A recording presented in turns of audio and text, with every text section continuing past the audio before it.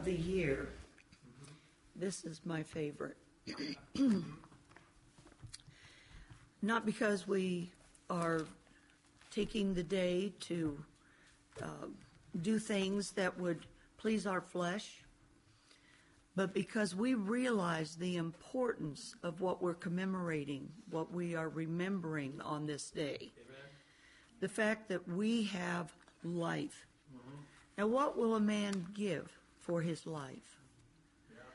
Frankly, we had nothing that we could give. That's right. What can a dead person give to obtain life? And we were once dead in trespasses and sins. Amen. But praise God, the promise that he made in the garden of the seed that should come and bruise the serpent's head has been fulfilled, so that we have a more sure word of prophecy. That's right.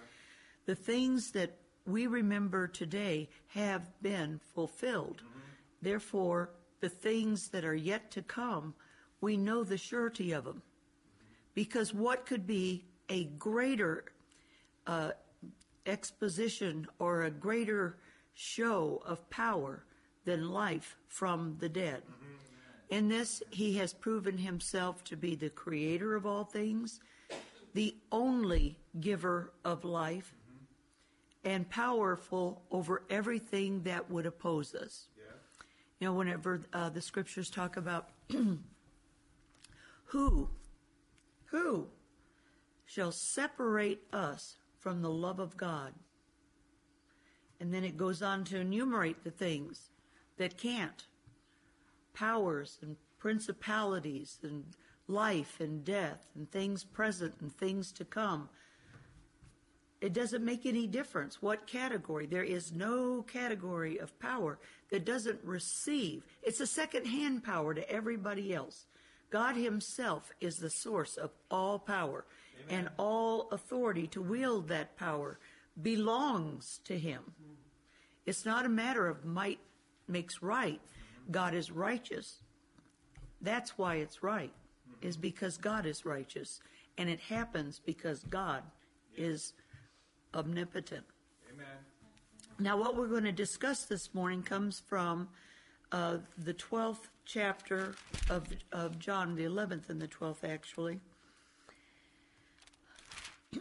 Jesus has just recently raised Lazarus from the dead. And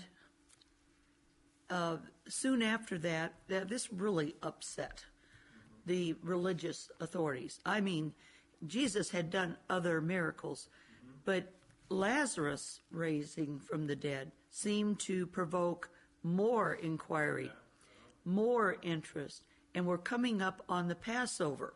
So we're going to have a gathering of the people together into Jerusalem. I said, we're going to start in verse 46. I'm going to read the text, and then we're going to go back and we're going to discuss some things out of it. Then many of the Jews which came to Mary and had seen the things which Jesus did believed on him. But some of them went their ways to the Pharisees and told them what things Jesus had done.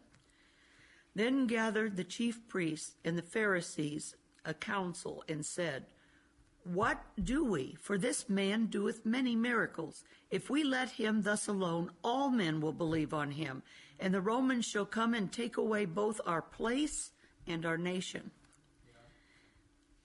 And one of them, named Caiaphas, being the high priest that same year, said unto them, "Ye know nothing at all, nor consider that it is expedient for us that one man should die for the people, and that the whole nation perish not. And this he spake not of himself, but being high priest that year, he prophesied that Jesus should die for that nation, and not for that nation only, but that also he should gather together in one the children of God that were scattered abroad." Now we're going to stop in that section, and then we're going to pick it up in chapter 12, because Jesus, he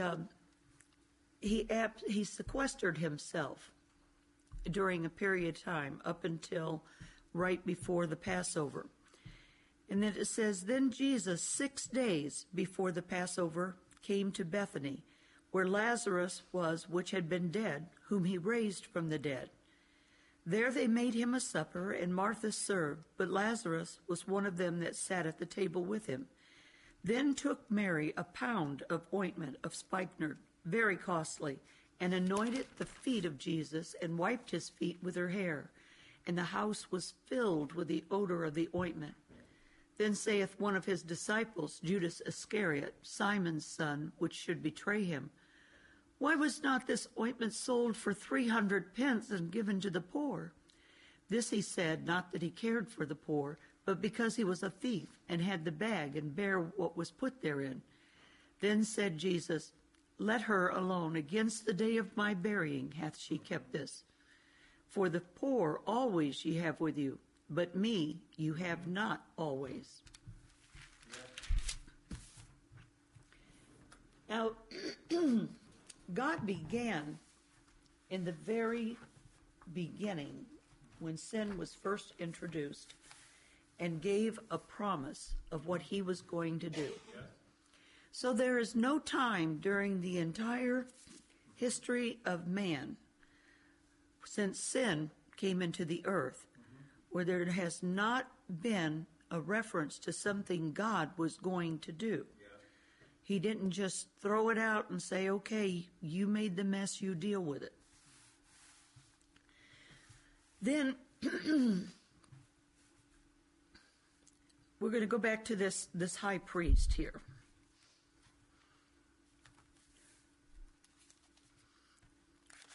He said, Caiaphas, being the high priest that same year, said unto them, now listen what he says, ye know nothing at all, nor consider that it is expedient for us that one man should die for the people, and that the whole nation perish not. Those words, unwittingly to Caiaphas, were given to him to prophesy about what was about to happen. Now, why was it important that this be included? Because Caiaphas was the high priest that year. He was the ordained oracle of God to the people. He was the voice of God to the people. And so when he said that, he meant one thing, but God intended another. And God would have his interpretation of the saying exhibited very, very shortly.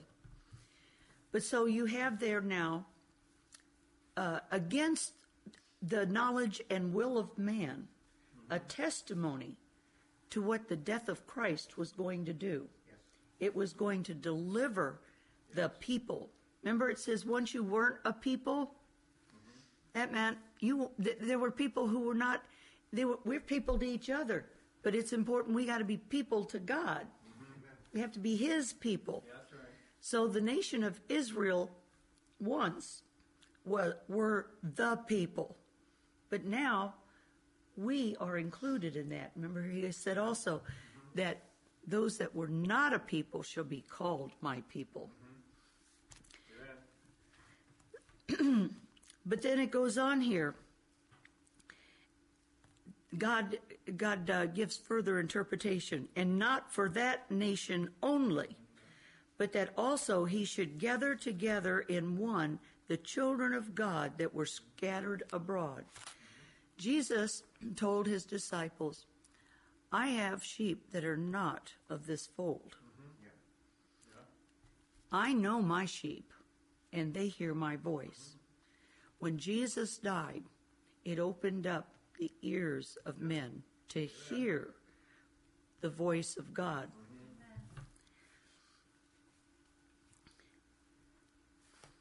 Let's see here, 53. Okay, then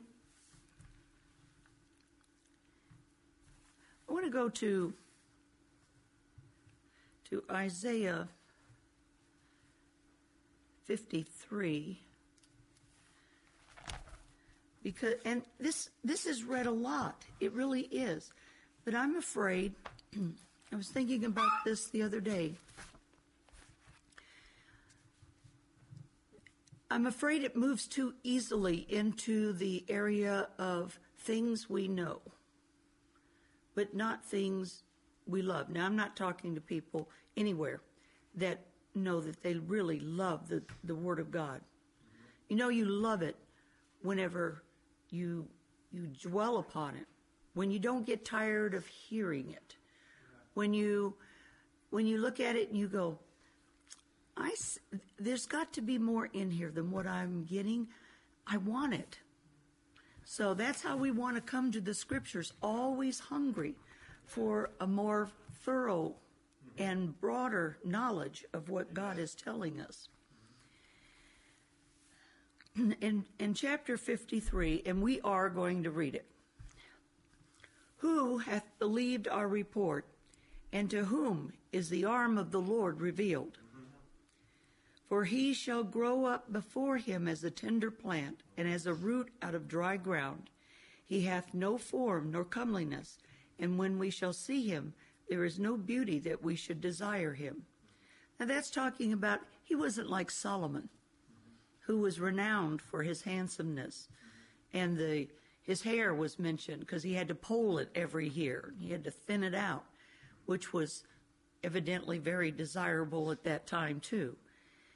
People would look at Solomon and go, oh, he must be a wonderful person. It was easy to like Solomon. He was handsome. He had a comeliness. Jesus didn't come like that.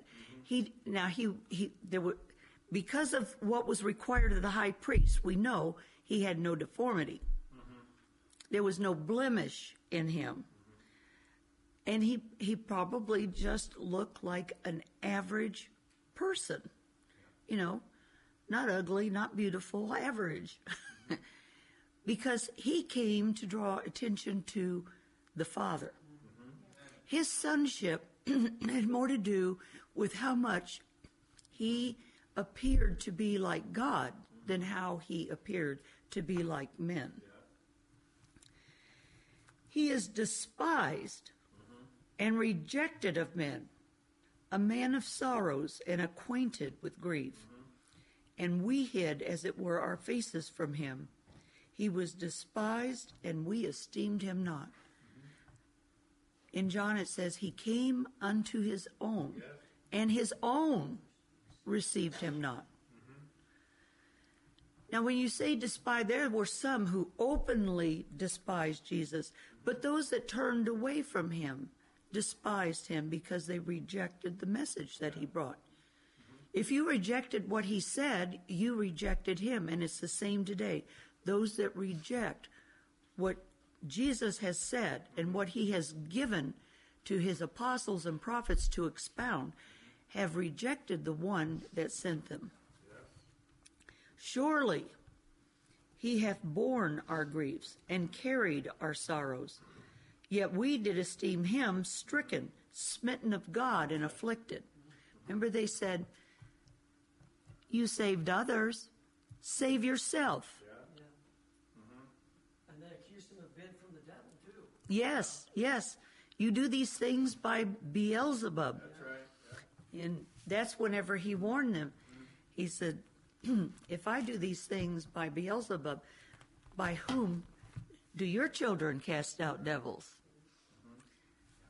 And then he rebuked them soundly for that. He warned them about blaspheming the Spirit. And that cannot be overstated.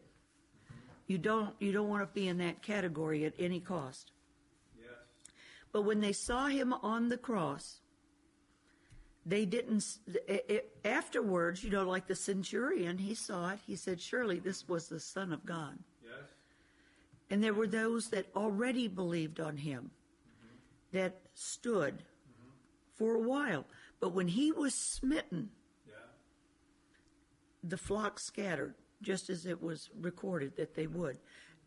Not because that's what they had planned on doing, but at the time they didn't have the Spirit of God. Yes. And here was Jesus, who they had relied upon, trusted in. He was the one that he wasn't just their leader, he was their protector, everything. Amen. And whenever he was smitten, it scattered him. Amen. Yeah, that word grief, that's the same word for sickness and disease. When he came, he took our illnesses, the things that were because it was a result of sin. That's right. But he took it upon himself even before the cross. Mm-hmm. He was taking upon us our griefs, our diseases, things we could do nothing about.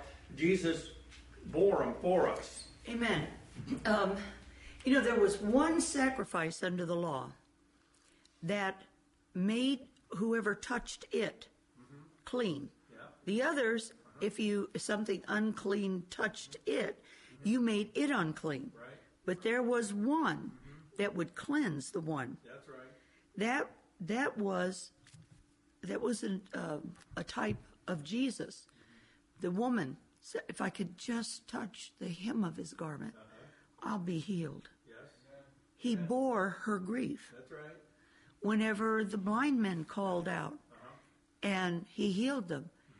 He could take these things into himself, That's right. remove them. That's how he did it. It's very personal. He took it into himself, but he didn't become sick. That's right. He didn't become infirmed. He had power to take it and, it just didn't exist anymore. It couldn't exist in him, but he could take it from us and bear that grief. Brother David? Matthew, in Matthew 8, quotes that from Isaiah 53, Matthew 8:17. When Jesus was healing all the people, he said that it might be fulfilled, which was spoken by Isaiah the prophet, saying, Right. He himself took our infirmities and bare our sicknesses. So there's both aspects of his sin being removed and Effects of sin. yes. Amen. Or the consequences of sin. Yeah. There is a doctrine that said that by his stripes we are healed, that those were the stripes that the Romans put on Jesus. No. His atonement ratified everything he did Yeah. whenever he was in the days of his flesh. But he did not, they didn't get healed at the point it was brutal. It was brutal. But whenever they were lashing him, that's, all the people that he talked to, it's not like that, that's when they got their healing. They got their healing when they came in contact with Jesus. That's right. Amen. Yep. And it's borne our sorrows. What sorrows? Is it just because of the things of this life that make us sad? I had a dog I really loved, and I was really sad when he was gone, but that's not what we're talking about here. We're talking about sorrows for sin. People who bore their guilt. They had nowhere to relieve themselves of this guilt. And they wanted to be clean before God. And so this was a sorrow to them. Sorrow leads to repentance. That's right. Because you seek a remedy for that sorrow. Right. And so he was providing the remedy for that sorrow. Amen. And all of the things connected with that sorrow. That's right. The anguish that a person feels when they don't see a remedy for something is you can't calculate that with words. I mean, it's not just an emotion; it actually has an impact on your whole person. You can't do anything about it. The sin's already been committed, and what are you going to do? You could do a sacrifice, and now you go home with even a greater remembrance that I haven't done what the Lord had commanded me to do. But see, when Jesus, when he, like what the woman that was caught in the act of adultery, that anguish was taken away by Jesus. And this was even before he died. You can see how he showed he was the great physician. He was the healer, not only of sickness and disease, but of men call today psychological. He could make the whole person whole. Amen. Brother Justin? Yeah, see, the gospel is tailored for sinners, but not sinners who like love and prefer sinning. Oh, That's right. A person has to be put in a position where they despise the fact that they're like the tax collector who smote his breast and said, "Lord, God have mercy on me, a sinner." Yeah. He saw the wretchedness of himself. Yeah. And it's like that's why all these the woman, the street harlot, came into the place where Jesus was and Right, to Simon's house. was weeping and wiping Jesus' feet with her hair. Yeah. Their tears, bathing. That's this godly sorrow. That's this identification that the Holy Spirit's done a work in that person to convict them of their sin, and then they're looking for a way out. See, the gospel reaches out to people like that. Yes. It doesn't reach out to people who are complacent in their sin and loving their wickedness. That's right. And Jesus said, I didn't come to save the righteous. I came to save the sinners. That's right. And both in the occasion of the publican and the Pharisee, it was extolling himself before the Lord, and with the woman that came in and washed his feet, he reproved Yes. both of those that thought they were righteous, because their righteousness was, if they had any, it was the righteousness of the law, not the righteousness of God. And there is a difference. That's right. Even though the law is good and just and holy, it does not make a man good and just and holy. It exposes in ourselves how we're not. Amen. So we did esteem him stricken, smitten of God, and afflicted. Yes. They actually, they said, well, let God save him if he'll have him. See, they were accusing Jesus of being guilty of lying about his profession of being the Son of God. They thought that God was rebuking Jesus. They thought that God was not on Jesus' side. Right. They esteemed him stricken of God. Yeah. It was completely the opposite. And you know, everybody in here, I'm sure, has had the experience sometime in their life where you have been misunderstood or falsely accused. Now, this was very public, and he was put to shame. But you know what that does. Here on top of everything else that's going on, I mean, there was nothing that wasn't heaped on Jesus during this time. That's right. Sister Heather, and then Brother Marty. I was searching for the right word there. They thought that Jesus, was offending God. Yes. Right. Yeah. Yes. Like he was standing in our place. That's Yes. right. And when it says he's borne our griefs and carried our sorrows, that's why he is the way, the truth, and the life, because he has made a way he'll take Yes. our sorrows because he has stood in our place. That is Yeah. right. Amen. He is the way. Yes. Yeah.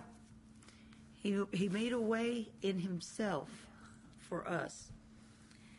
It says, but even though this is what people thought, except for those that knew better, but he was wounded for our transgressions. Amen. He was bruised. We would say pulverized, beaten. I mean, like I said, it was brutal. He was bruised for our iniquities. The chastisement of our peace was upon him, and with his stripes we are healed. He is the Savior.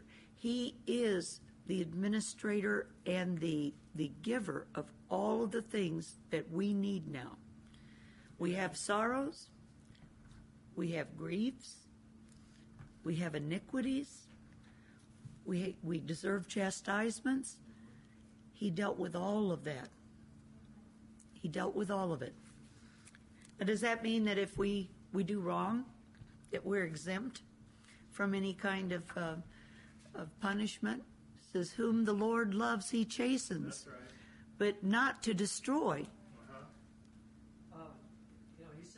For our peace, there had to have been a lot of chastisement. And the Lord is the one that took it. That's right. Amen. Just so that we could have peace. Yes. Amen. Peace with God. That's right. That's right. Yeah.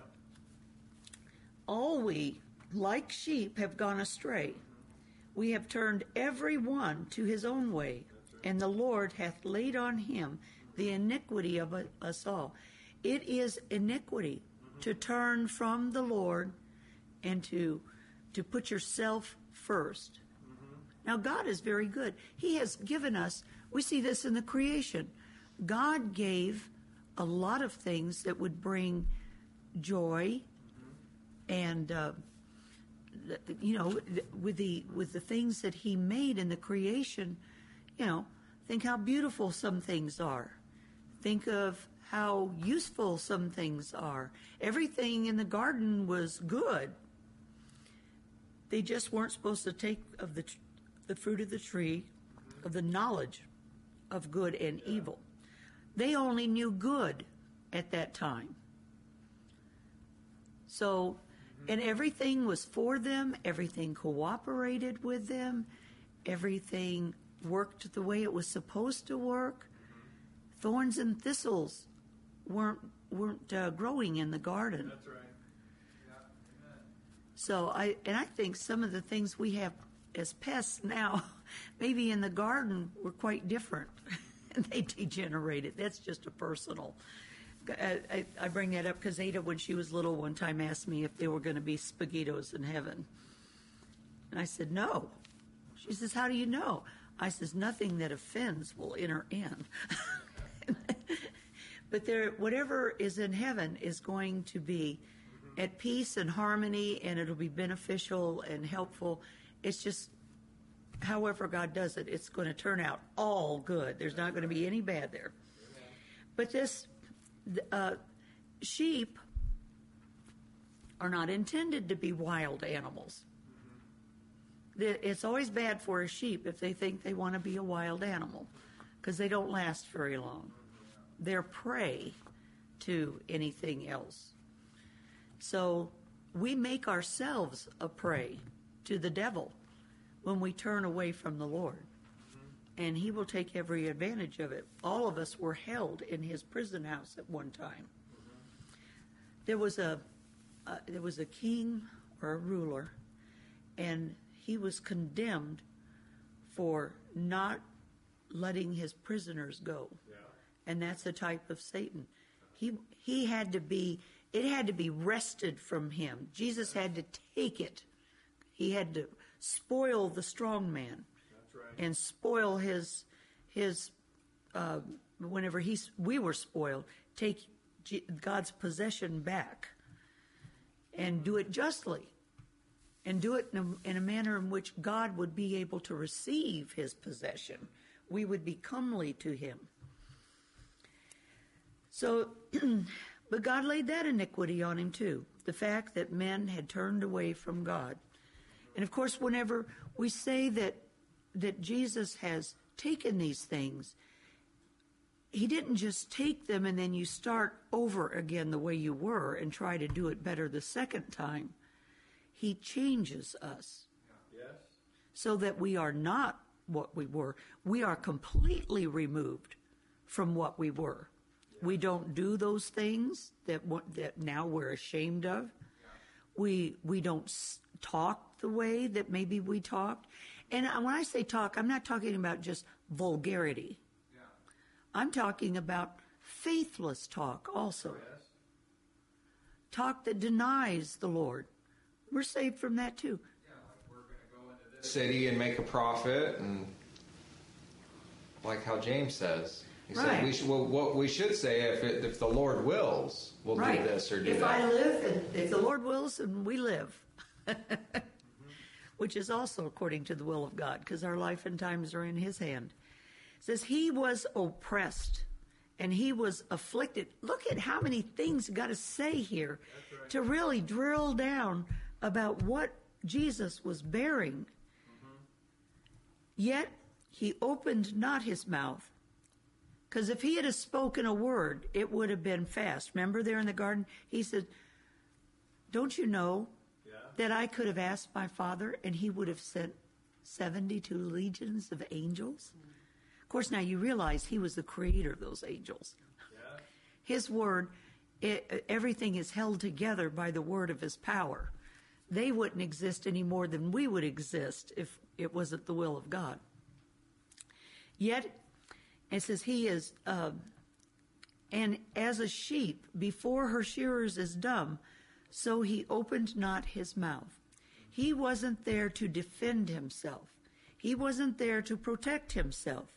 He was there to fulfill the commission that he had received of his Father, to lay his life down and to take it up again, and then all the ramifications of that. He was taken from prison and from judgment, and who shall declare his generation? For he was cut off out of the land of the living. For the transgression of my people was he stricken. And he made his grave with the wicked and with the rich in his death, because he had done no violence, neither was there any deceit in his mouth. So that one about with transgression made his grave with the wicked and with the rich in his death. There was an association. They called him. They accused him of being a wicked person, and so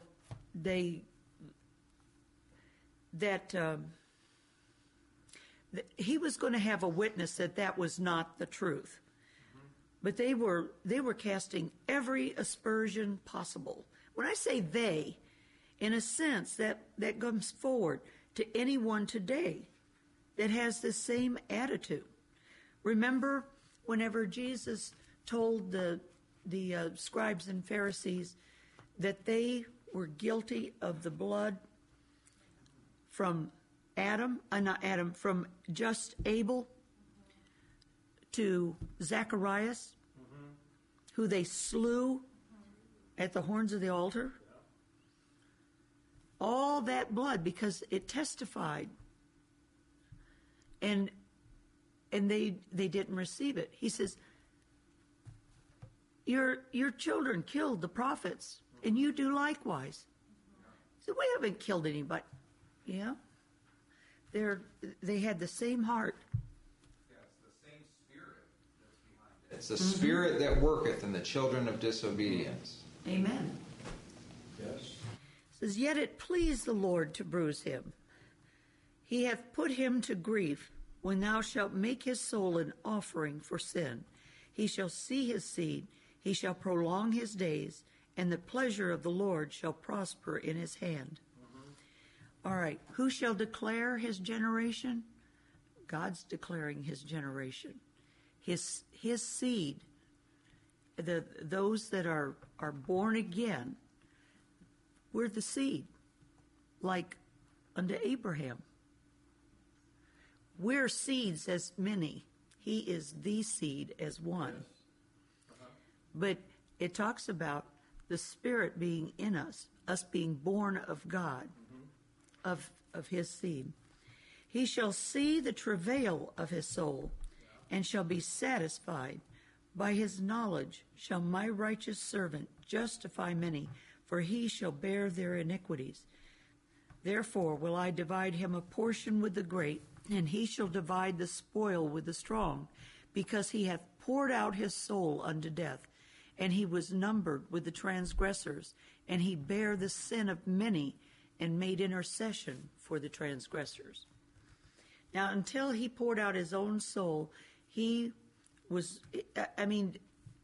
God is there in Luke, when the angels came to the shepherds, they said, glory to God in the highest, and on earth peace, goodwill toward men. Now, some versions butcher that up and say, and peace to men of goodwill. No. God's goodwill was being demonstrated in the birth of Christ. It was a pronouncement of good things to come to us. And so whenever we talk about his soul being poured out for these things. This is a demonstration of the goodwill of God to men, that we would be able to take hold of a Savior. Yes, He amen. provided us a Savior. And look at all the things we've been saved from. We've been saved from ourselves. Yeah. We've been saved from the fear of death. We've been saved to God. We've been saved to an inheritance. I mean, we could go through a lot of things that our redemption entails. So whenever it says it pleased the Lord, it meant that his good pleasure according to his will was being accomplished. Yes, right. God doesn't take any pleasure in the death of the wicked. God's not happy when the wicked go to the grave wicked.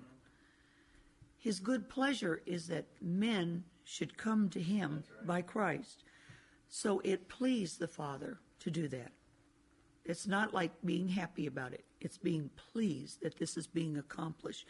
He was pleased with his Son. And his work was pleased in the sense that it was being done completely and perfectly. Nothing was wanting. So God could be pleased and he could be satisfied. Brother Marty? Said, yeah, he was satisfied in what he was doing in the Lord and what Jesus had done for him in his obedience. Mm-hmm. Right. The Lord was satisfied. Amen.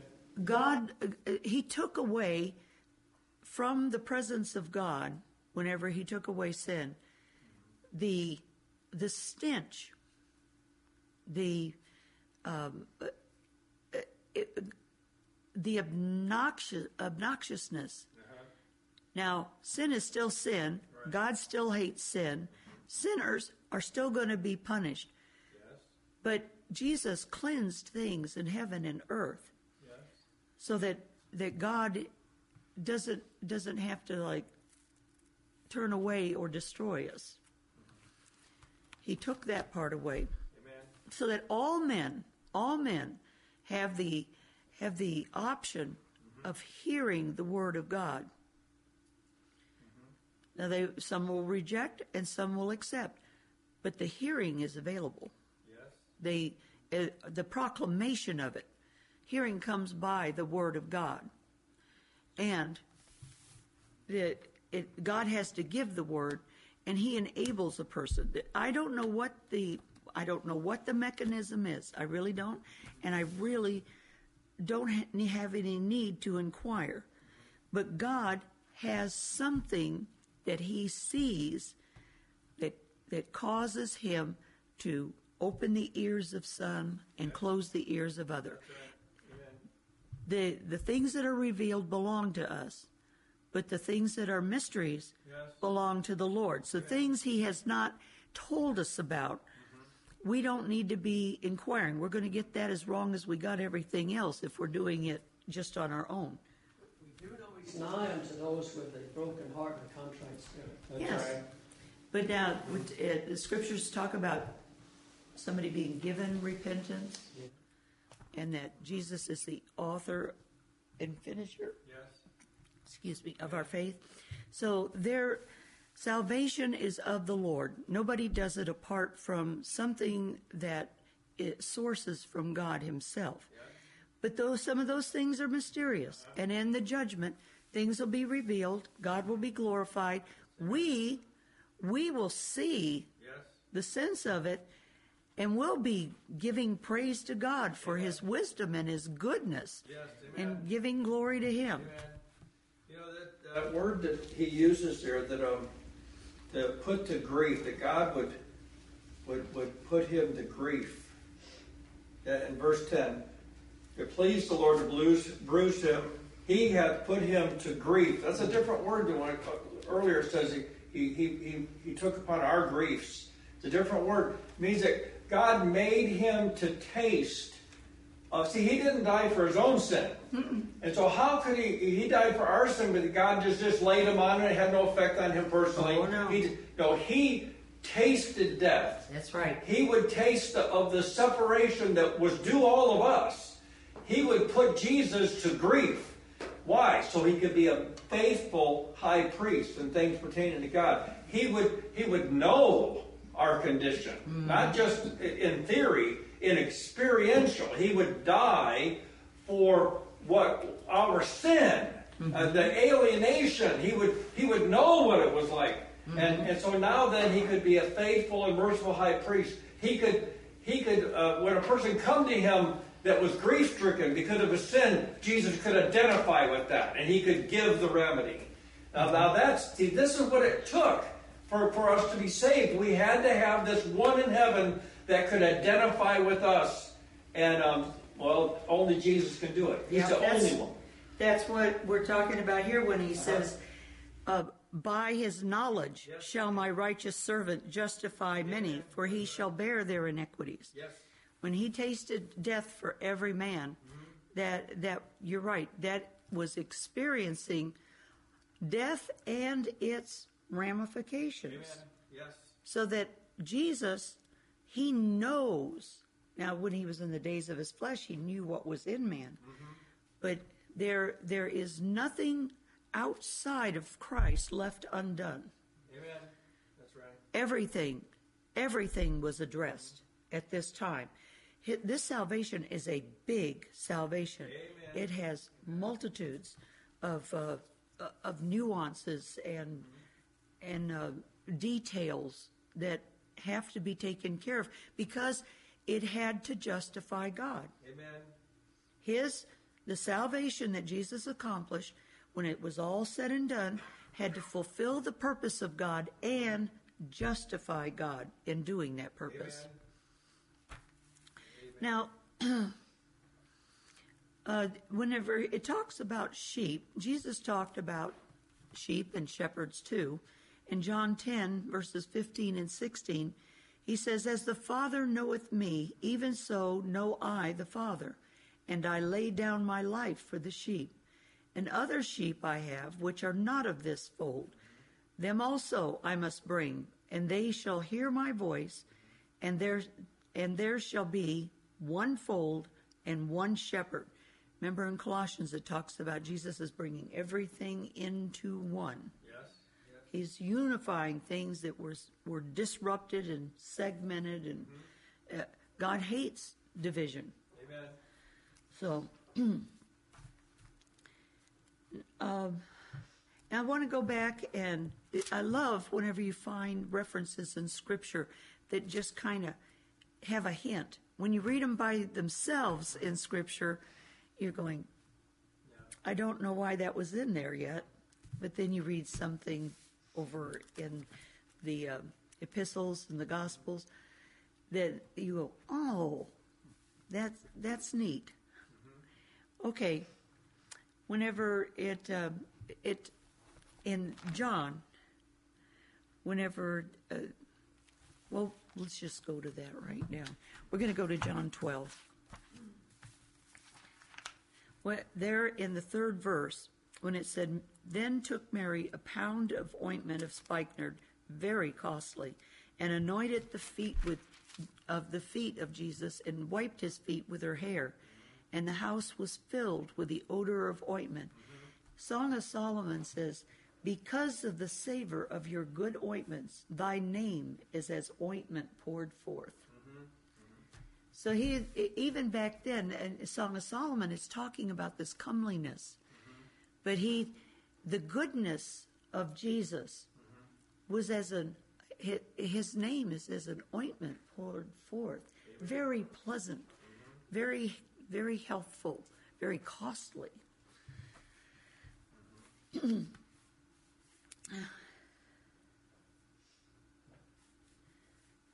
And then whenever Jesus was on the cross, we talked about the things that men cast at him, the treatment that Jesus received. Talk about harsh. That's not even a good word. It was more than harsh. vicious. It was hateful. And it very, very strong, like to destroy, to consume, to get rid of. So, but in John 1 and 12, or Job 1 and 12, we kind of see the nature of Satan here and what was exhibited at the cross. It says, "And the Lord said unto Satan, Behold, all that he is in thy power. So Satan went forth from the presence of the Lord." And what did he do? I just did the first and last part of that verse. He did everything God allowed him to do, is what he did. Right.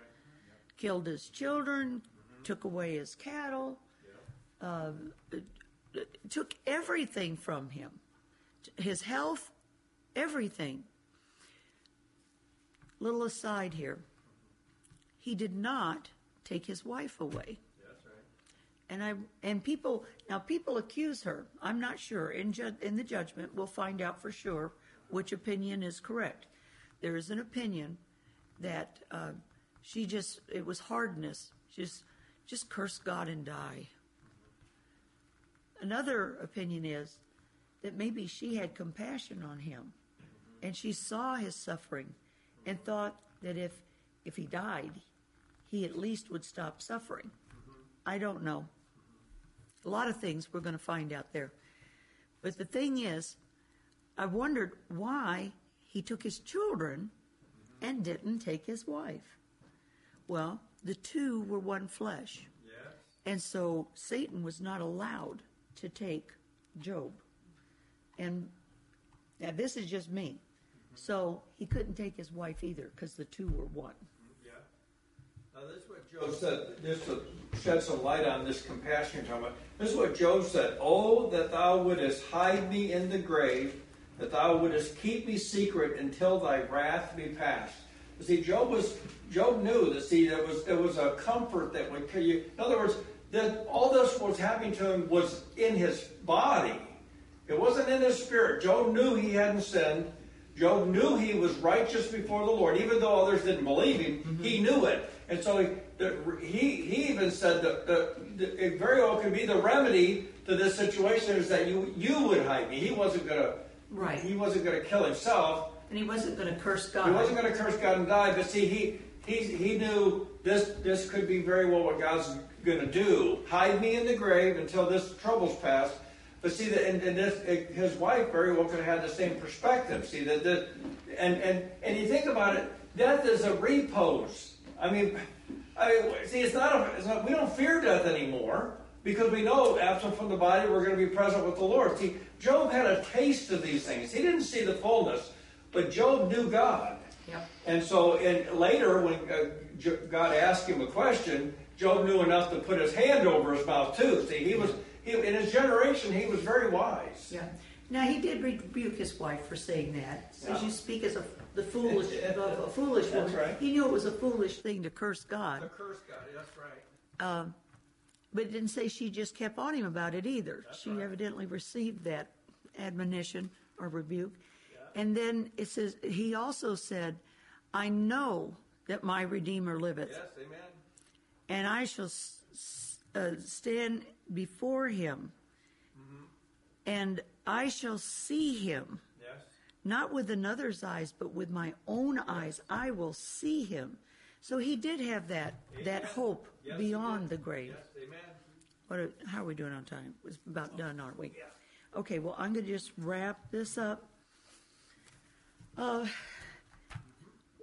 One of the other things that Jesus endured as he was satisfying the full debt of the totality of sin is that his own familiar, even though he said, "I chose him and he was a devil from the beginning," but he was a familiar. He Yes. walked with Jesus. That's right. He ate with him. He was one of the 12.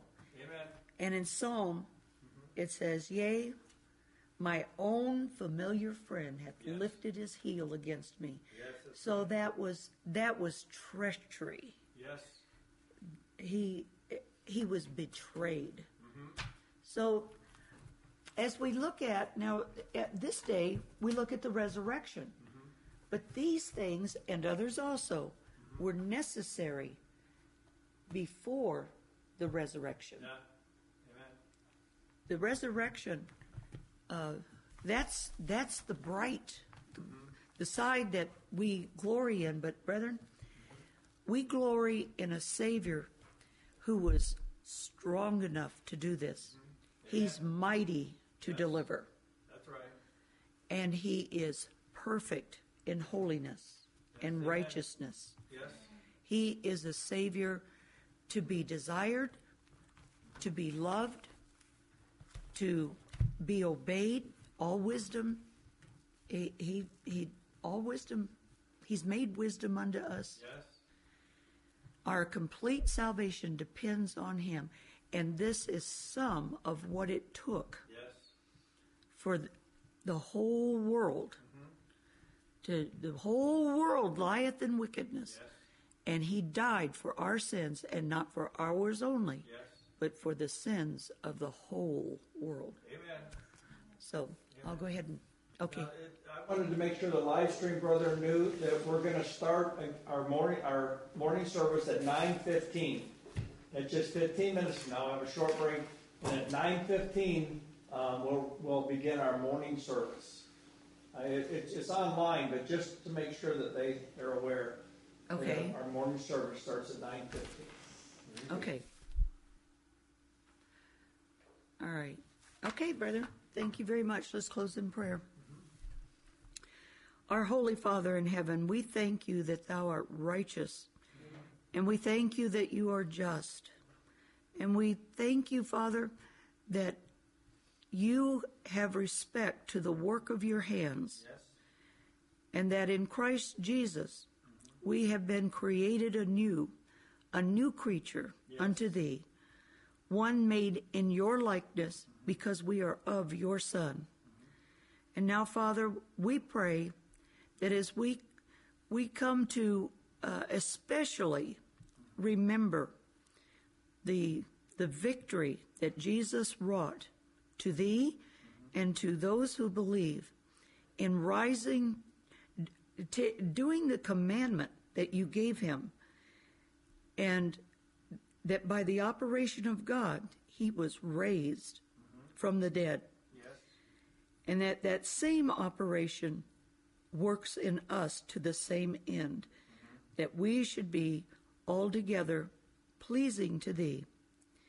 With men this is impossible, but with thee all things are possible. So we're asking for this, Father, that you would be pleased with us, the believers throughout the earth that have this desire, that you would be pleased with us, and that you would give us grace and mercy and peace to that end. Now we thank you. We thank you for your Son, and we thank you for this day and for this food. In Jesus' name, amen. Amen.